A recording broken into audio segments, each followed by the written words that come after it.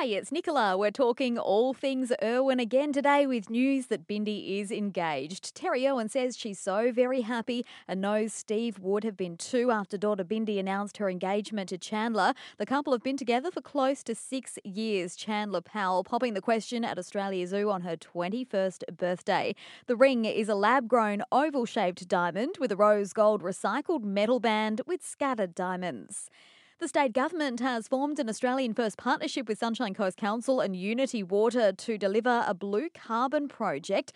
The partnership could lead to wetlands along the Maroochy River to become a world-leading showcase for environmental innovation.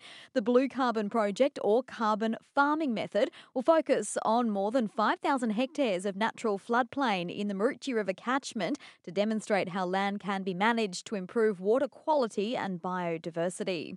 And police need help to track down a number of people believed to be responsible for a spike in instances of willful damage at shops in the Coolum and Peregian areas. The alleged offenders have damaged walls, signs, mirrors, lift doors and windows with graffiti tags, some of them reading Jester or Jest. The damage is costing local business owners. If you have any info regarding the property damage and graffiti, you should contact Coolum Police.